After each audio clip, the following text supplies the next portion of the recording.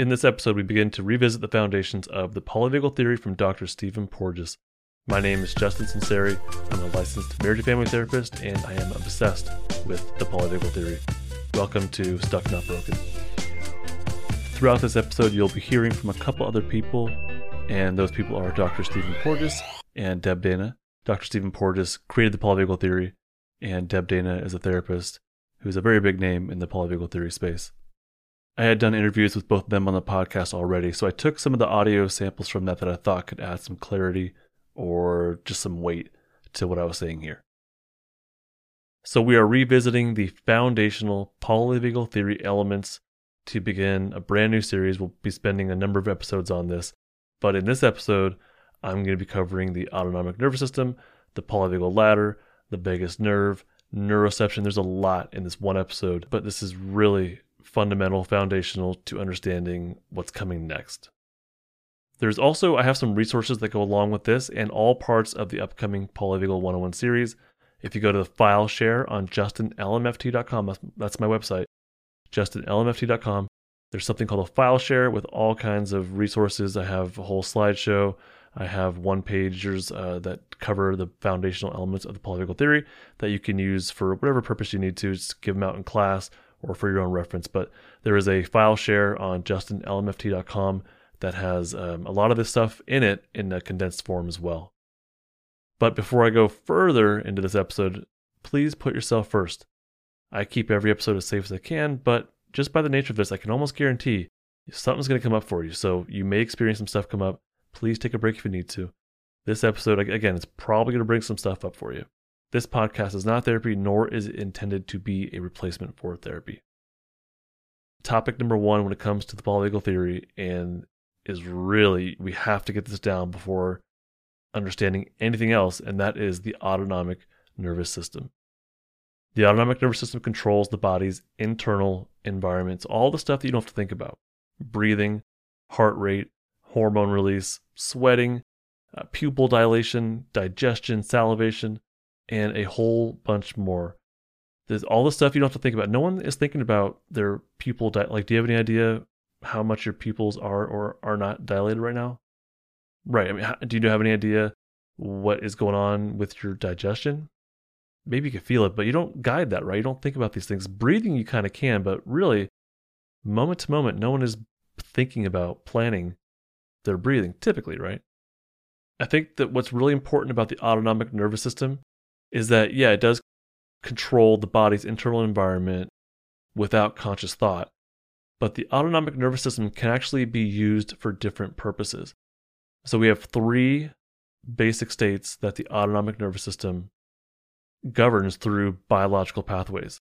The first one is the ventral vagal safe and social state, and that governs social engagement. This is one of the parasympathetic branches.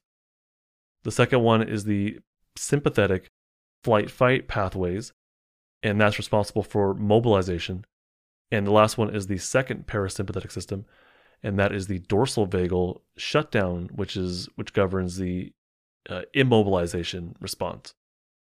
We have then these different biological pathways within the autonomic nervous system that are responsible for responding to various levels of safety or danger. So if we're safe, great, and we utilize those pathways. If not, we then utilize our mobilization pathways. And if that's not going to be successful, then we utilize our immobilization pathways. But none of this is a choice, and I think this is really important to stress that this is not a choice. It's our autonomic nervous system, so this is outside of our conscious control. So we don't shift these states. We don't shift from social engagement to flight-fight because we're choosing to. Like right now, you can probably experience that actually, because if you close your eyes and think about a spider hanging behind you by its web, you might feel a shift within you right now. You might feel a little bit more tense. Your breathing might pause for a moment, if you're like me at least. But if you don't react, that's also out of your choice. If you did react though, and you did hold your breath, or you did feel a little bit of fear, those are autonomic shifts happening within you that you did not control. You simply responded to the stimulus of the image of a spider hanging behind you. And if that doesn't work for you, then just imagine whatever thing that scares you behind you, right? You'll have some sort of reaction to that. Every behavior is in service of survival. Everything is in service of survival, no matter how crazy it looks. Your nervous system has enacted something because it's trying to keep you alive. So if we could start there. All of these autonomic responses are about survival. This is supposed to happen. We're supposed to shift from our safety pathways to our mobilization system. And if that doesn't work, we're supposed to shift into the immobilization system, the shutdown state, because it increases the chances of survival. All of these states increase the chances of survival. And I'm going to go into these more later on. But I think it's important right now just to realize that the autonomic nervous system, just the basic idea so far, autonomic nervous system is something that's out of our conscious control. It shifts to increase our chances of survival. So it shifts behavioral states. It shifts biological pathways that are responsible for behavioral states. It shifts outside of our conscious control. It shifts automatically, and it shifts to increase the chances of survival. So it's supposed to happen. And if you think about it, this is pretty darn important because it really makes daily living and surviving possible for all mammals. This is a mammalian thing, not just a human thing. This is a mammalian thing, and it really makes survival possible. Mammals are able to socially engage with each other. We're able to be in families or in herds or be able to build tribes. And it makes daily living possible. We don't have to stop and think about our heartbeat, right? I mean, if it wasn't autonomic, like think about it. We would have to think about all these processes that I listed, like breathing and heart rate and hormone release. We'd have to somehow consciously be aware of that and plan it out in real time, all at the same time. You know what I mean? So if it wasn't autonomic, I don't know how long we would last if we had to consciously control this. We'd have to think about how much to tense our muscles when we're in danger, or how much to sweat, or if to sweat at all. We'd have to think about what rate to increase our heartbeat to, how to adjust our breathing. And not just in that moment, but moment to moment. We'd have to know when to calm things down and speed things up. The autonomic nervous system is really good at that. It does that for us, so we don't have to consciously do that. And that allows us to use our thinking minds for other things. And that's not always helpful, but we have the opportunity at least to use our thinking potential to make lives better for humans and other species in the world itself. I've already laid out the primary autonomic nervous system states, and that again is the safe and social state, the flight-fight state, or the shutdown state, and the shutdown state. These are the primary autonomic states. Just like we have primary colors, you can mix those to make secondary colors like yellow, blue, and red are the primary colors, but you can mix those to make other colors. So we do have other states, some mixed states, and that's something I'm going to talk about in a future episode. But for right now, we're working with the primary states, or the primary colors if you want to have a metaphor for it. Our primary state, whether it's safe and social, flight, fight, or shutdown, our primary state is going to be a reaction to a few different things. And one of those is the outside environment. And that could be a dangerous environment or a dangerous person, a loud sound, dark lighting, or even positive people and happy people and safe environments. Our autonomic state is going to be a reaction to whatever environment, whatever literal environment that we're in. That's going to be a reaction to the sensory experiences of this environment, the exterior, the outside environment, the way the environment sounds, the way that it looks, the way that it smells. All of these sensory inputs are going to trigger our autonomic nervous system to shift into social behaviors or flight-fight behavior or shutdown behavior. But it's also a reaction to the internal environment. And what that means is that we can actually shift state based on what's happening within us. This could be something like chronic illness. Being chronically ill might put someone in more of a defensive state. Living in that condition, whatever it is, living in that condition might really take them out of their potential to be in their safe and social state and to socially engage and have to feel happy and to feel positive, it might put them in more of a defensive state. When we're in pain, our capacity to socially engage with each other is probably a lot less, right? If you bang your knee on something, you're not going to smile about it. You're not going to be, laughing and connecting with the person next to you. No, you'll be in pain and probably have some defensive energy within you. Or if we're hungry, if you get hungry enough, like if you don't eat and you get hungry enough, you become hangry, right? That fight system kind of comes on to make you get food. The autonomic nervous system can also be in response to the interpersonal environment. That's person to person.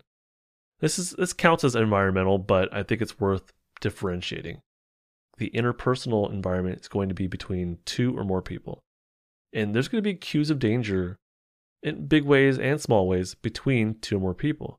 I'm going to go more into this when we talk about co-regulation later on, but basically, between two people, there's going to be cues of danger and cues of safety in big ways and small ways. It could be something as simple as looking at a cell phone, but it could also be something as big as like outward aggression. Both of these things might have an impact on the other person that shifts their state, at least momentarily, that shifts their state out of safety, out of social engagement. And like even with the cell phone, if someone looks at their cell phone while you're talking to them, your capacity to feel socially engaged is diminished, at least in that moment. It can be fixed. It's not a huge deal, but it does take you out of your social engagement pathways, at least just for that moment. Our autonomic nervous system state can also be a response to our perceptions of all of these things, to the interpersonal, the internal, or the outside environment, to our perceptions of it. And our perceptions might not be an accurate reflection of the real world. It's sort of our subjective filter of the world in a way. For example, a football fan, their reaction to something that happens in a game, a football game, is a lot different than someone who's not a fan. So if you're watching football with someone who's like way into it and you're not, whatever happens on the screen for them is going to take them into or out of their social engagement system. It's going to take them more into their defensive flight-fight energy, or even in a shutdown. If it's a disastrous event like the 49ers losing the past 2 Super Bowl appearances, something like that might take someone out of their social engagement system and into their defensive energy. But for you, if you're not into football, it's like your perception of this is not a big deal, so it has no effect on you. What it comes down to is like one group of men scoring more points than another group might mean nothing to you, but for other people it's devastating, like for me. Or a Star Wars fan is much different than a non-Star Wars fan when it comes to watching those terrible sequel trilogy movies. They're awful, genuinely upsetting due to its awfulness. But for someone who's not into Star Wars, they could care less and they just want to enjoy the movie. For those of us who are way into Star Wars, we are basically personally offended by how bad those movies are. I was talking in therapy with one of my student clients. I work at a public school. He lived in a neighborhood that was definitely not on the safe side. It was more on the dangerous side. He was outside playing catch with his friends, throwing a football back and forth. And he heard a gunshot. And for him, his perception of a gunshot was way different than mine. In my neighborhood, that's not something that we hear, I don't think, ever. So if I'm in his neighborhood, just even imagining it, if I hear a gunshot, I'm going to get in my car and leave, or I'm going to go into a house or somewhere safe. But for him, for his perception of gunshots and for his perception of the safety of his neighborhood and what that meant to him as far as his danger, his perception was a lot different. For him, it was like, well, it's not about me. Someone else, that's about somebody else. So for myself or for maybe even you, if we hear that, we react a certain way.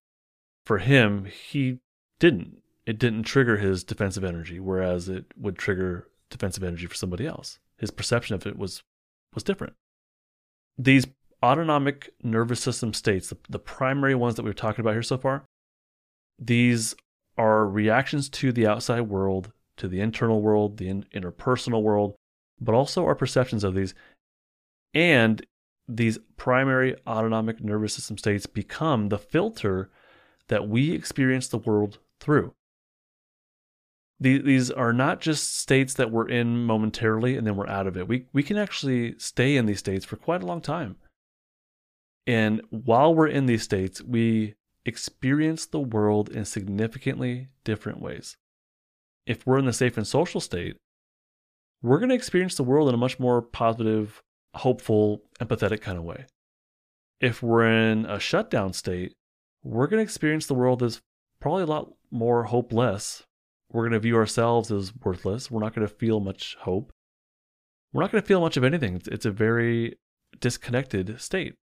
We bring those filters to all of our interactions with people and with companies and with family members and school and our workplaces, we bring those everywhere we go.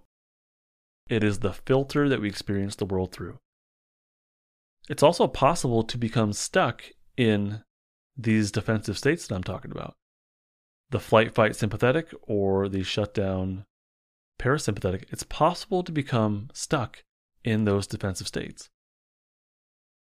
When we talk about trauma, that's really what we're talking about. When trauma is not the event or the lack of events that left us in a stuck defensive state. It's not the event, it's the stuck defensive state. It's the inability to get back up into the safe and social state. That's what trauma is. It's the impact of the event, not the event itself. I hope you don't mind me pausing here real quick to tell you about something called Building Safety Anchors. It's a course that I created grounded in the polyvagal theory, grounded in the somatic pieces of our well-being, of our mental health. The goal with Building Safety Anchors is to feel safe. It's to help you to feel what it feels like to be safe, to discover what brings you to safety.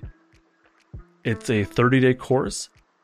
It has 6 exclusive learning modules, 45 minutes of audio. It has printable and downloadable PDFs, some worksheets in there. It's called Building Safety Anchors. There's a link down below in the description. There's a metaphor for all this autonomic nervous system stuff, and it's called the polyvagal ladder. This is from Deb Dana. She's a therapist that applied polyvagal theory to therapy, and she has a couple books out. One of her metaphors that she uses is the polyvagal ladder. This is a metaphor for how the autonomic nervous system is stacked in the body. It's the hierarchy of these states and how it's built inside the body. So I want you to picture a ladder. At the top of the ladder are the ventral vagal pathways, which control the safe and social state or the safe and social behaviors. That's at the top of the ladder. And that mirrors our body because those pathways live in our head, neck, and are connected to the heart. In the middle of the ladder, so underneath the safety state, in the middle of the ladder is the flight-fight sympathetic pathways. And those pathways live in the chest. They govern arms and leg usage. And at the bottom of this polyvagal ladder is the dorsal vagal shutdown pathways. Those live in the gut. You'll feel those in your gut when something's not quite right. You'll feel that shutdown system come on. The ladder that's how it looks, but it's also a great metaphor because in order to access these different biological pathways, these different states, we have to go up and down the ladder in sequential order. We don't skip. Again, this is not a choice, so we're not choosing from a menu of options. No, we're going through a sequence of events. So if we can't exist in our safe and social state at the top of the ladder, we drop down the ladder into our flight-fight system, and in that order, flight first and then fight. If we can't run away from whatever it is, then we fight. But if we can't fight, then we drop down further to the bottom of the polyvagal ladder into our shutdown pathways, our shutdown state. And this is where we immobilize. So if we can't be safe, then we run. If we can't run, then we fight. If we can't fight, then we immobilize, we collapse. And again, all of these are about increasing the likelihood of surviving, whatever's happening. But that is the sequence of events from top to bottom. Now, likewise, if we want to go up into our safety state, we actually have to go through each rung of the ladder back up. So from our shutdown, immobilization, we have to come out of that up the ladder into our flight fight energy, but it's fight first. So we have to have a sympathetic fight surge and then up into our flight energy. And that is also a sympathetic state. And then up into our safety state. Now, does this look the same for everyone? Does it feel the same? Does it have the same intensity? No, all that's very subjective, case by case. But that's the basic biological hierarchy and sequence of events that mammals go through. We've covered autonomic nervous system. We have covered autonomic states. We've covered the polyvagal ladder. But what about the vagus nerve itself? This is, if you've spent any time learning about polyvagal theory outside of this podcast, you may read or see or hear people talking about hacking the vagus nerve or stimulating the vagus nerve. But I don't think that's quite the issue here. That's not the goal when it comes to best utilizing the knowledge of the polyvagal theory. Dr. Porges calls the vagus nerve a conduit. It's not the thing that we're addressing in and of itself. So when it comes to trauma healing or self-regulation or just anchoring yourself in the present moment, stimulating the vagus nerve is not the goal. Take away this intelligence to the nerve and think more in terms of a feedback loop. Really, the brainstem is the key to all this. And as I listen to Dr. Porges, that's what I get out of it. So the vagus nerve is a conduit. It sends the signals, but it's not the primary focus. We're more interested in the feedback loop of brain to body, or brainstem through the vagus nerve to the bodily organs and muscles, and then what those organs and muscles are sending back up through the vagus nerve to the brainstem. It's a communication loop. That's what we're interested in. It's not the vagus nerve in and of itself.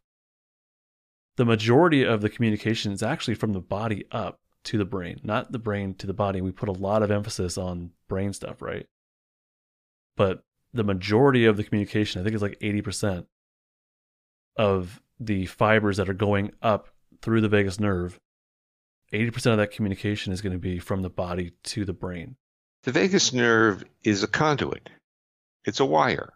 That's not what we're really concerned about. We're concerned about the regulator that's sending signals through that wire and the impact of those signals to the target organs, and then the target organs through the sensory part of the vagus sending signals back to the brain. So we're more concerned with the feedback loop between organ and brainstem that's going through the vagus than the nerve itself. So we get caught up, and the term I use is that we start giving executive function, decision-making properties to the nerve, and we're literally obfuscating, blinding, covering up the real process, which is really regulatory system that is a feedback between brainstem structures and actually lower body or bodily organs. The communication is what's important. It's the communication of safety or danger from brain to body and body to brain. That's what's important. The vagus nerve is just the conduit. It's just the pathway that the information is being sent through. This is not about hacking or stimulating the vagus nerve. The brainstem is the key point that triggers the autonomic nervous system into different behaviors and also triggers the brain into different possibilities. So if we are detecting danger in the environment, we detect that through our senses. Whatever we're detecting through the senses, it goes in the brainstem. The brainstem, I don't like the word decides, but the brainstem decides based on that information what level of safety or danger that we're in. If it decides that we're in danger, it's going to reduce our potential for things like critical thinking and empathy. It's also going to reduce our potential for getting close to other people or breathing in a relaxed way. So it affects the brain, it affects the body, but the brain stem is really the key point in this and what we're bringing in from the outside and how we're deciphering safety or danger.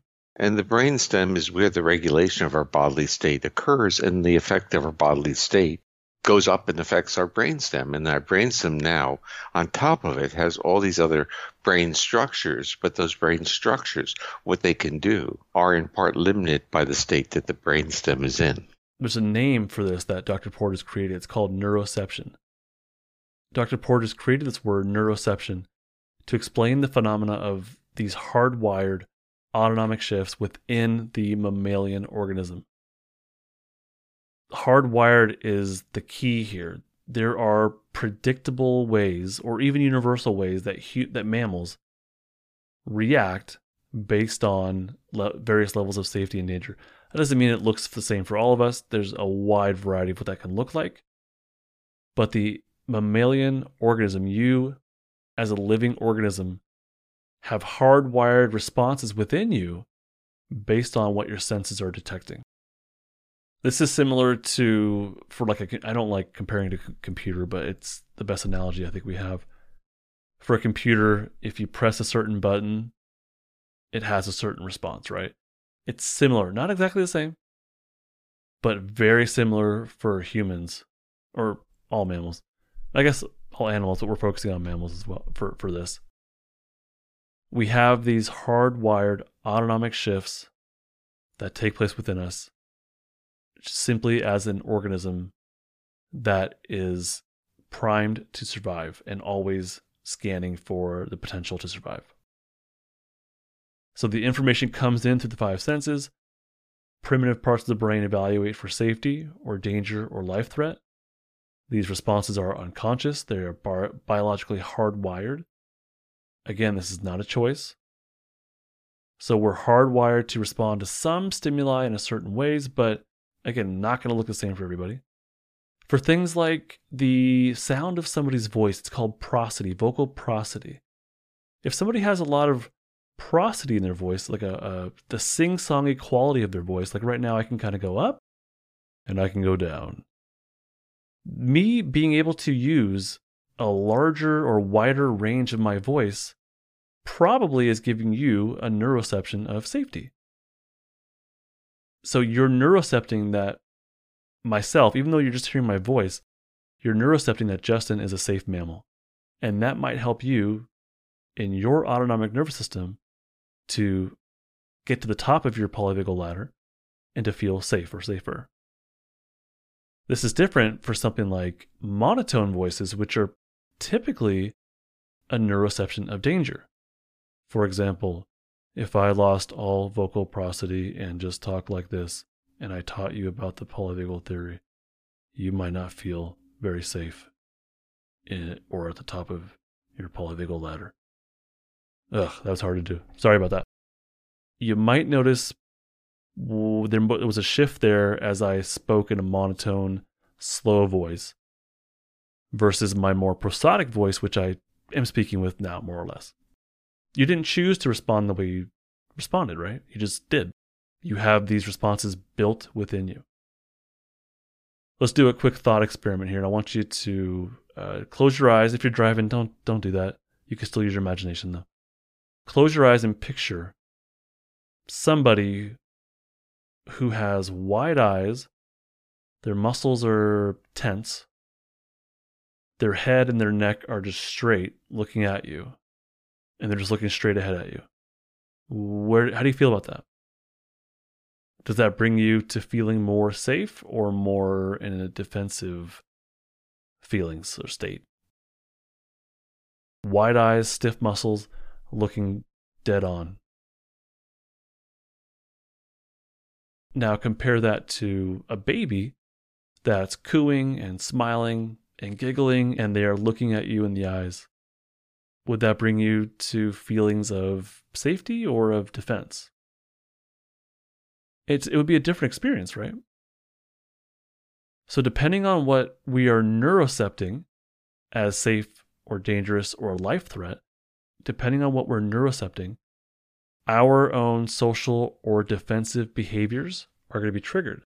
As we drop down or climb up the ladder, the potential for safe and social behaviors and the potential for defensive behaviors it changes. When we're in a flight-fight state, we don't need social behaviors. So that stuff kind of more or less gets turned off. Neuroception is the body's ability. In my opinion, it's pretty darn amazing. It's the body's ability to detect risk outside of our conscious awareness. Now, again, just think about if we had to consciously be deciding safety or danger. The fact that it's autonomic allows us to quickly shift state and respond, hopefully appropriately. Neuroception shifts our autonomic state up and down the polyvagal ladder to those 3 different primary states, basically. As we move down the ladder, we're going to lose access to the behaviors that are higher up the ladder. But what it does is it unlocks defensive behaviors, which is actually really cool. So it's kind of like a key. If we neurocept, in my opinion, if we neurocept danger, we drop down the polyvagal ladder, we lose access to our social behaviors, but it unlocks the capacity to run and fight. If you're sitting there right now and a tiger walks in the room, I don't know why, it just does. Your ability to neurocept that as dangerous, and I really hope you do, to neurocept that as dangerous, shift down your polyvagal ladder into your flight energy, is going to potentially increase the chances of you surviving, because that's going to unlock your capacity to probably have a big old adrenaline rush and get the heck out of there. You're not going to need to pet the tiger, right? You're not going to need to smile at them and use your own vocal prosody. No, you need to get out of that situation. So it's adaptive. It increases the chances of survival. It's kind of a good thing. But when it comes to neuroception, you're probably thinking, well, I don't respond to danger in the ways that I'd like to, or I don't detect safety in ways that I'd like to. Well, according to polyvagal theory, there are two. We can kind of break down neuroception into healthy and unhealthy. With healthy neuroception, the body detects and shifts to the appropriate state based on, I'll say, the environment. It's based on other things as well, but based on the environment, it detects and it shifts to the appropriate state based on the environment. The body uses safe and social behavior. It uses pro-social behavior in a safe environment. That makes sense, right? If you're in a safe environment, we should be able to access the top of our ladder and utilize our pro-social behavior. When we're in a safe environment, we do not use things like fighting or running away. That's only if we're actually in danger. So in a safe environment, we neurocept safety. We climb to the top of our the polyvagal ladder, and we access our safe and social behaviors. With healthy neuroception, we're better at accurately identifying red flags and accurately identifying safety. We're able to, with healthy neuroception, we're able to feel safe with safe others, but we're also able to mobilize when we need to. We can access the defensive energy when we need to, or the defensive pathways when necessary. But when people are safe, we're also able to access our safety pathways. Like if you go out on a date with your spouse, let's say, ideally we feel safe on the date with your spouse. But if there's danger, we also would be able to mobilize. That would be healthy neuroception, is that we're in a safe environment with someone we love. We're able to be and feel safe and access our social behaviors. But if something happens on that date, we're able to detect it and mobilize and get to safety. This is different than unhealthy neuroception. This is when the body does not accurately detect and does not shift state based on the environment that they're in. That means the body does not run away or does not fight when it is in an unsafe situation.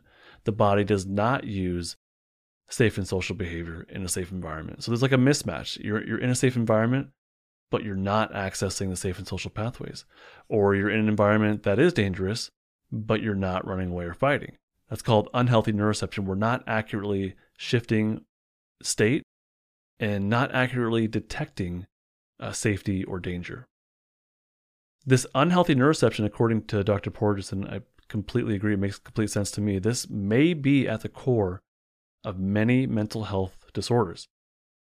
not being able to detect safety or not being able to access those safety pathways would leave somebody in a defensive state. They would leave them with that flight fight energy or that shutdown, depletion, the collapse, that lack of energy.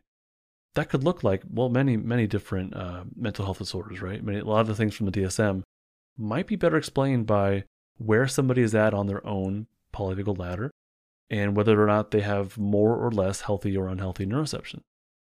With unhealthy neuroception, there's going to be a lot of missed red flags. I work with a lot of teens, and their ability to recognize danger in their love interest is very compromised. And as these teens tell me about their boyfriend or their girlfriend or their significant other, for me on my end, I hear what they're saying, and red flags are going off for me, left and right. But for them, they don't detect it. They don't neurocept the danger in these people that they're with or the environment that they're in.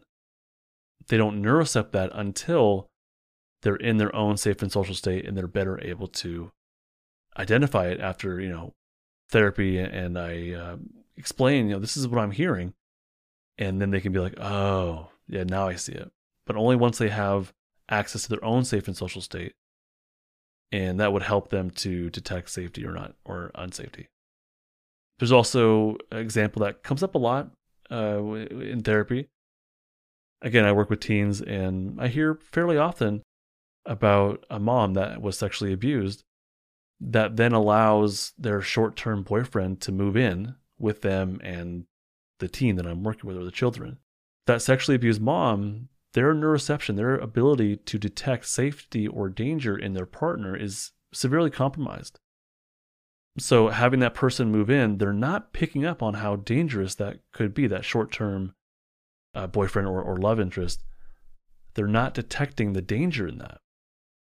For you, you might be into yoga, and being still in yoga can feel like danger. It can feel like unsafety, even though it's literally safe, right? It actually is safe, but that individual is having some challenges with neurocepting safety, and they stay in that defensive state, even though it is literally a safe environment with safe people. But certain poses, or the Shavasana, I believe it's called, at the end of class where they have to lay down and be still, that, even though it's safe literally, they might not be able to neurocept the safety in there and climb at the top of the ladder and actually do it and feel safe at the same time. Kids in class that can't sit still and are more concerned about who's saying what and who's looking at who, and that they're not able to detect safety, even though classrooms are typically safe. Not all, of course not, I know that. But typically classrooms have safe people, or safe enough. They're safe environments with safe teachers, right? Safe adults. Literally. But the student's capacity to detect that it's just compromised. The final concept that I want to go into here before we delve further into the polyvagal theory in future episodes is the concept of story follow state. This is again from Deb Dana. Story follow state is the idea that our thoughts reflect what autonomic state that we are in. Polyvagal theory in the clinical world is a paradigm shift. So we're asking people to look at things differently. And one of the things is that story follows state, that your autonomic state comes to life, and then the information's fed up to your brain, and your brain's job is to make sense of what's happening in the body. So it makes up a story. And the stories that emerge from dorsal, sympathetic, and ventral are very different. This highlights the idea that our thoughts don't simply exist on their own. The story in our heads, our thoughts, the story follows the state that we're in. If we're in a safe and social state, our thoughts are going to be more hopeful. Our thoughts are going to involve more critical thinking and planning and problem solving. If we're in a flight-fight state, that sympathetic flight-fight energy, our thoughts are not going to have much empathy. They're going to be more fear-based. There's going to be more about blaming or avoiding responsibility. Our thoughts are going to be more about who's out to get us. It won't be anything empathetic. It won't be about slowing down and thinking critically. It's going to be highly reactionary. The thoughts in the shutdown state are going to be kind of hopeless. Those thoughts are going to be very judgmental toward the self, especially. And we're still not going to be able to access things like critical thinking and weighing pros and cons and being able to see someone else's viewpoint. All those skills are kind of lost, more, or at least compromised, more or less. So you can see how the story changes depending on my state, not depending on what I choose to think. The story that follows the state might not be a reflection of reality. So someone who's in a very shut down state, who has stories in their head about how worthless they are, that might not be reality. And in my opinion, it's just not a reality. So the story that follows the state might be wrong. When we're in that fight energy and we're blaming whoever it is for our problems, that might not be correct. It could be, but not necessarily. And once we're in our safe and social state, you've probably experienced this where you're really upset one moment or really anxious one moment, and then later on that day, or maybe after you sleep and you wake up the next day, you look back at the same situation and you feel differently about it, you think differently about it, because you're possibly not in that defensive state anymore. You possibly have more access to that safe and social state. And now when you reflect on the same situation, your thoughts are different. It just changes because your state has changed. The story follow state, it's an attempt really to explain what just happened. It's an attempt to explain why our state is the way it is. I'm pissed off because of that person. I'm scared because of this situation. I feel this way because I'm worthless. It's an attempt to explain what's happening within us. So it reflects what's happening within us. It follows it, and it's trying to explain what just happened, or why we feel the way we feel. I remember this one night a couple of years ago where I was not quite asleep. I was pretty close to sleep. And in my room, the lights were off. Outside of the room, I think we had like a hall light on for the kids. And I saw a shadow. The shadow crept toward, it was just for a moment, but the shadow moved toward my room. Okay, so it was just the briefest of moments, but the shadow was moving toward the room. Middle of the night. My body, I could feel neuroceptive danger. My muscles tensed. I held my breath. My heartbeat picked up a little bit. So I shifted my state unconsciously into a flight-fight kind of sympathetic energy. But then in my head, an image popped in my brain of a burglar. So the story in my mind was burglar, someone's robbing the house, right? Story follows state. The state changed first without me being aware of it, and then the image of the burglar popped in my mind. It ended up being my son. If you have a kid, they often do very scary things at nighttime when you're trying to sleep. So that's what it ended up being. It was fine. I remember I had this procedure done, which I'm not going to go into. But I had a procedure done where I was awake, numb but awake. And during the procedure, something happened. There was I don't know what the heck he was doing, cauterizing or something like that. But I felt in my body, this shock. It felt like either a burn or some sort of electrical spark. I don't know. But it was painful. The idea is painful. That's the basic idea. So there was the pain. My heart rate kicked way up. And this is, again, it's just instantaneous. Heartbeat picked up, muscles flexed. I know this because I was laying on the hospital bed, the surgical bed, or procedural bed. I don't know what you call it. And when I felt that heat or that spark, whatever it was, my body basically folded in half. Like my torso went up, my legs went up, kind of like, it's folding in half. So my body responded instantaneously, shifted state, tensed up, and I know it was a fight state because I couldn't run away from this. I was in a procedure. And I know my body went into more of a fight state in that very brief moment. I also know this because the story that popped in my mind, the words that popped in my mind and came out of my mouth was, what the Definitely fight energy. Like, what are you doing? What is happening down there? So we're talking about instantaneous, tiny moments of time where we're neurocepting safety or danger or life threat. And then our autonomic nervous system shifts, our body is responding, it feels different, the experience is different, and our thoughts change as well. Tiny moments of time that can get stretched out, and we can get kind of stuck. Again, we can get stuck in these. Certain feedback loops or defense strategies can literally be stuck because they were there. So the bottom line is to think about feedback loops and ask the question, is the autonomic nervous system in the state of defense? I know this is a lot of information, and we're really just laying some foundations here for what's coming next. We got to go deeper into all of these states. We got to go deeper into what trauma is. We got to go deeper on what the heck do we do about all this. So we have a long way to go, and this is a lot, I know. This is what I want you to take away from all this, okay? The polyvagal theory is a new paradigm, and this is what I love about it.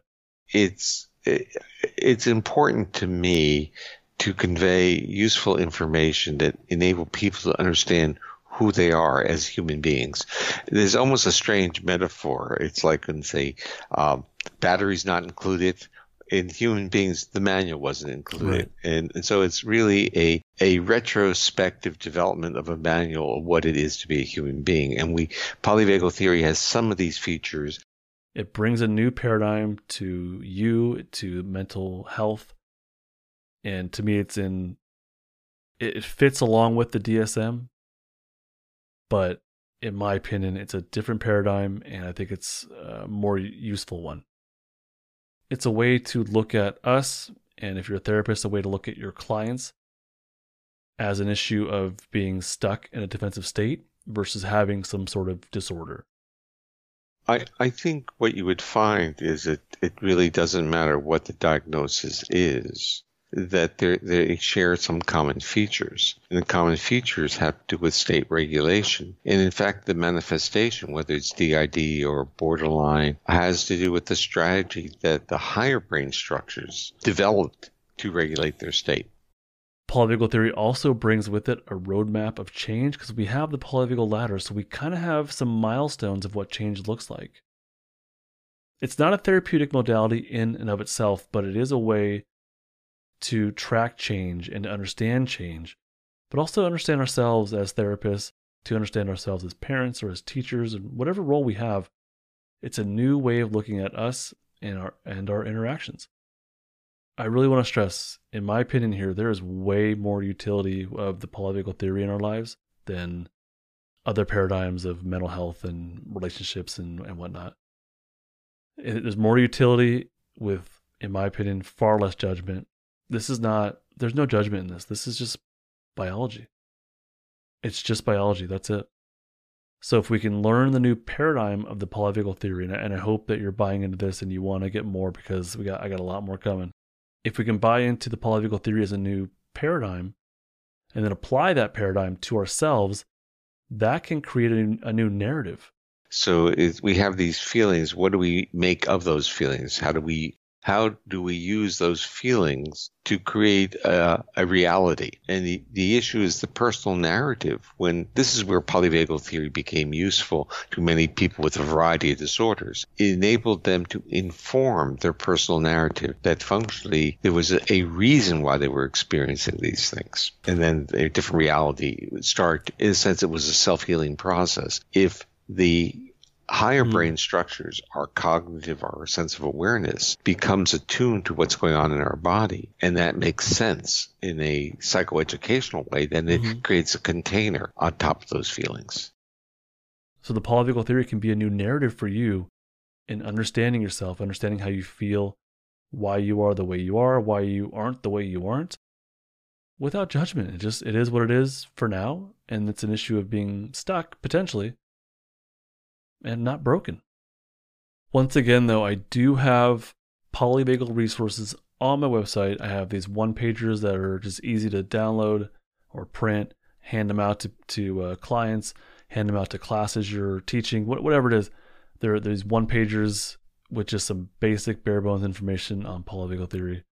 I've also got something on my website called Polyvagal 101. It's kind of like a companion to this, but it's a page that has more links to the resources that I have, links to blog articles, links to podcast episodes that are relevant. So it's kind of like the hub of the polyvagal theory and everything that I'm putting together. JustinLMFT.com. My goal there is to make that like the resource guide for the polyvagal theory in a very easy to understand way that anybody can get. Thank you so much for listening. I know this is a long episode. We're laying the foundations here. We got a long way to go. I hope that through this episode, you've learned something new to help you climb your own polyvagal ladder. Bye. This podcast is not therapy, not intended to be therapy or be a replacement for therapy. Nothing in this creates or indicates a therapeutic relationship. Please consult with your therapist or seek for one in your area if you're experiencing mental health symptoms. Nothing in this podcast should be construed to be specific life advice. It's for educational and entertainment purposes only. More resources are available in the description of this episode and in the footer of JustinLMFT.com.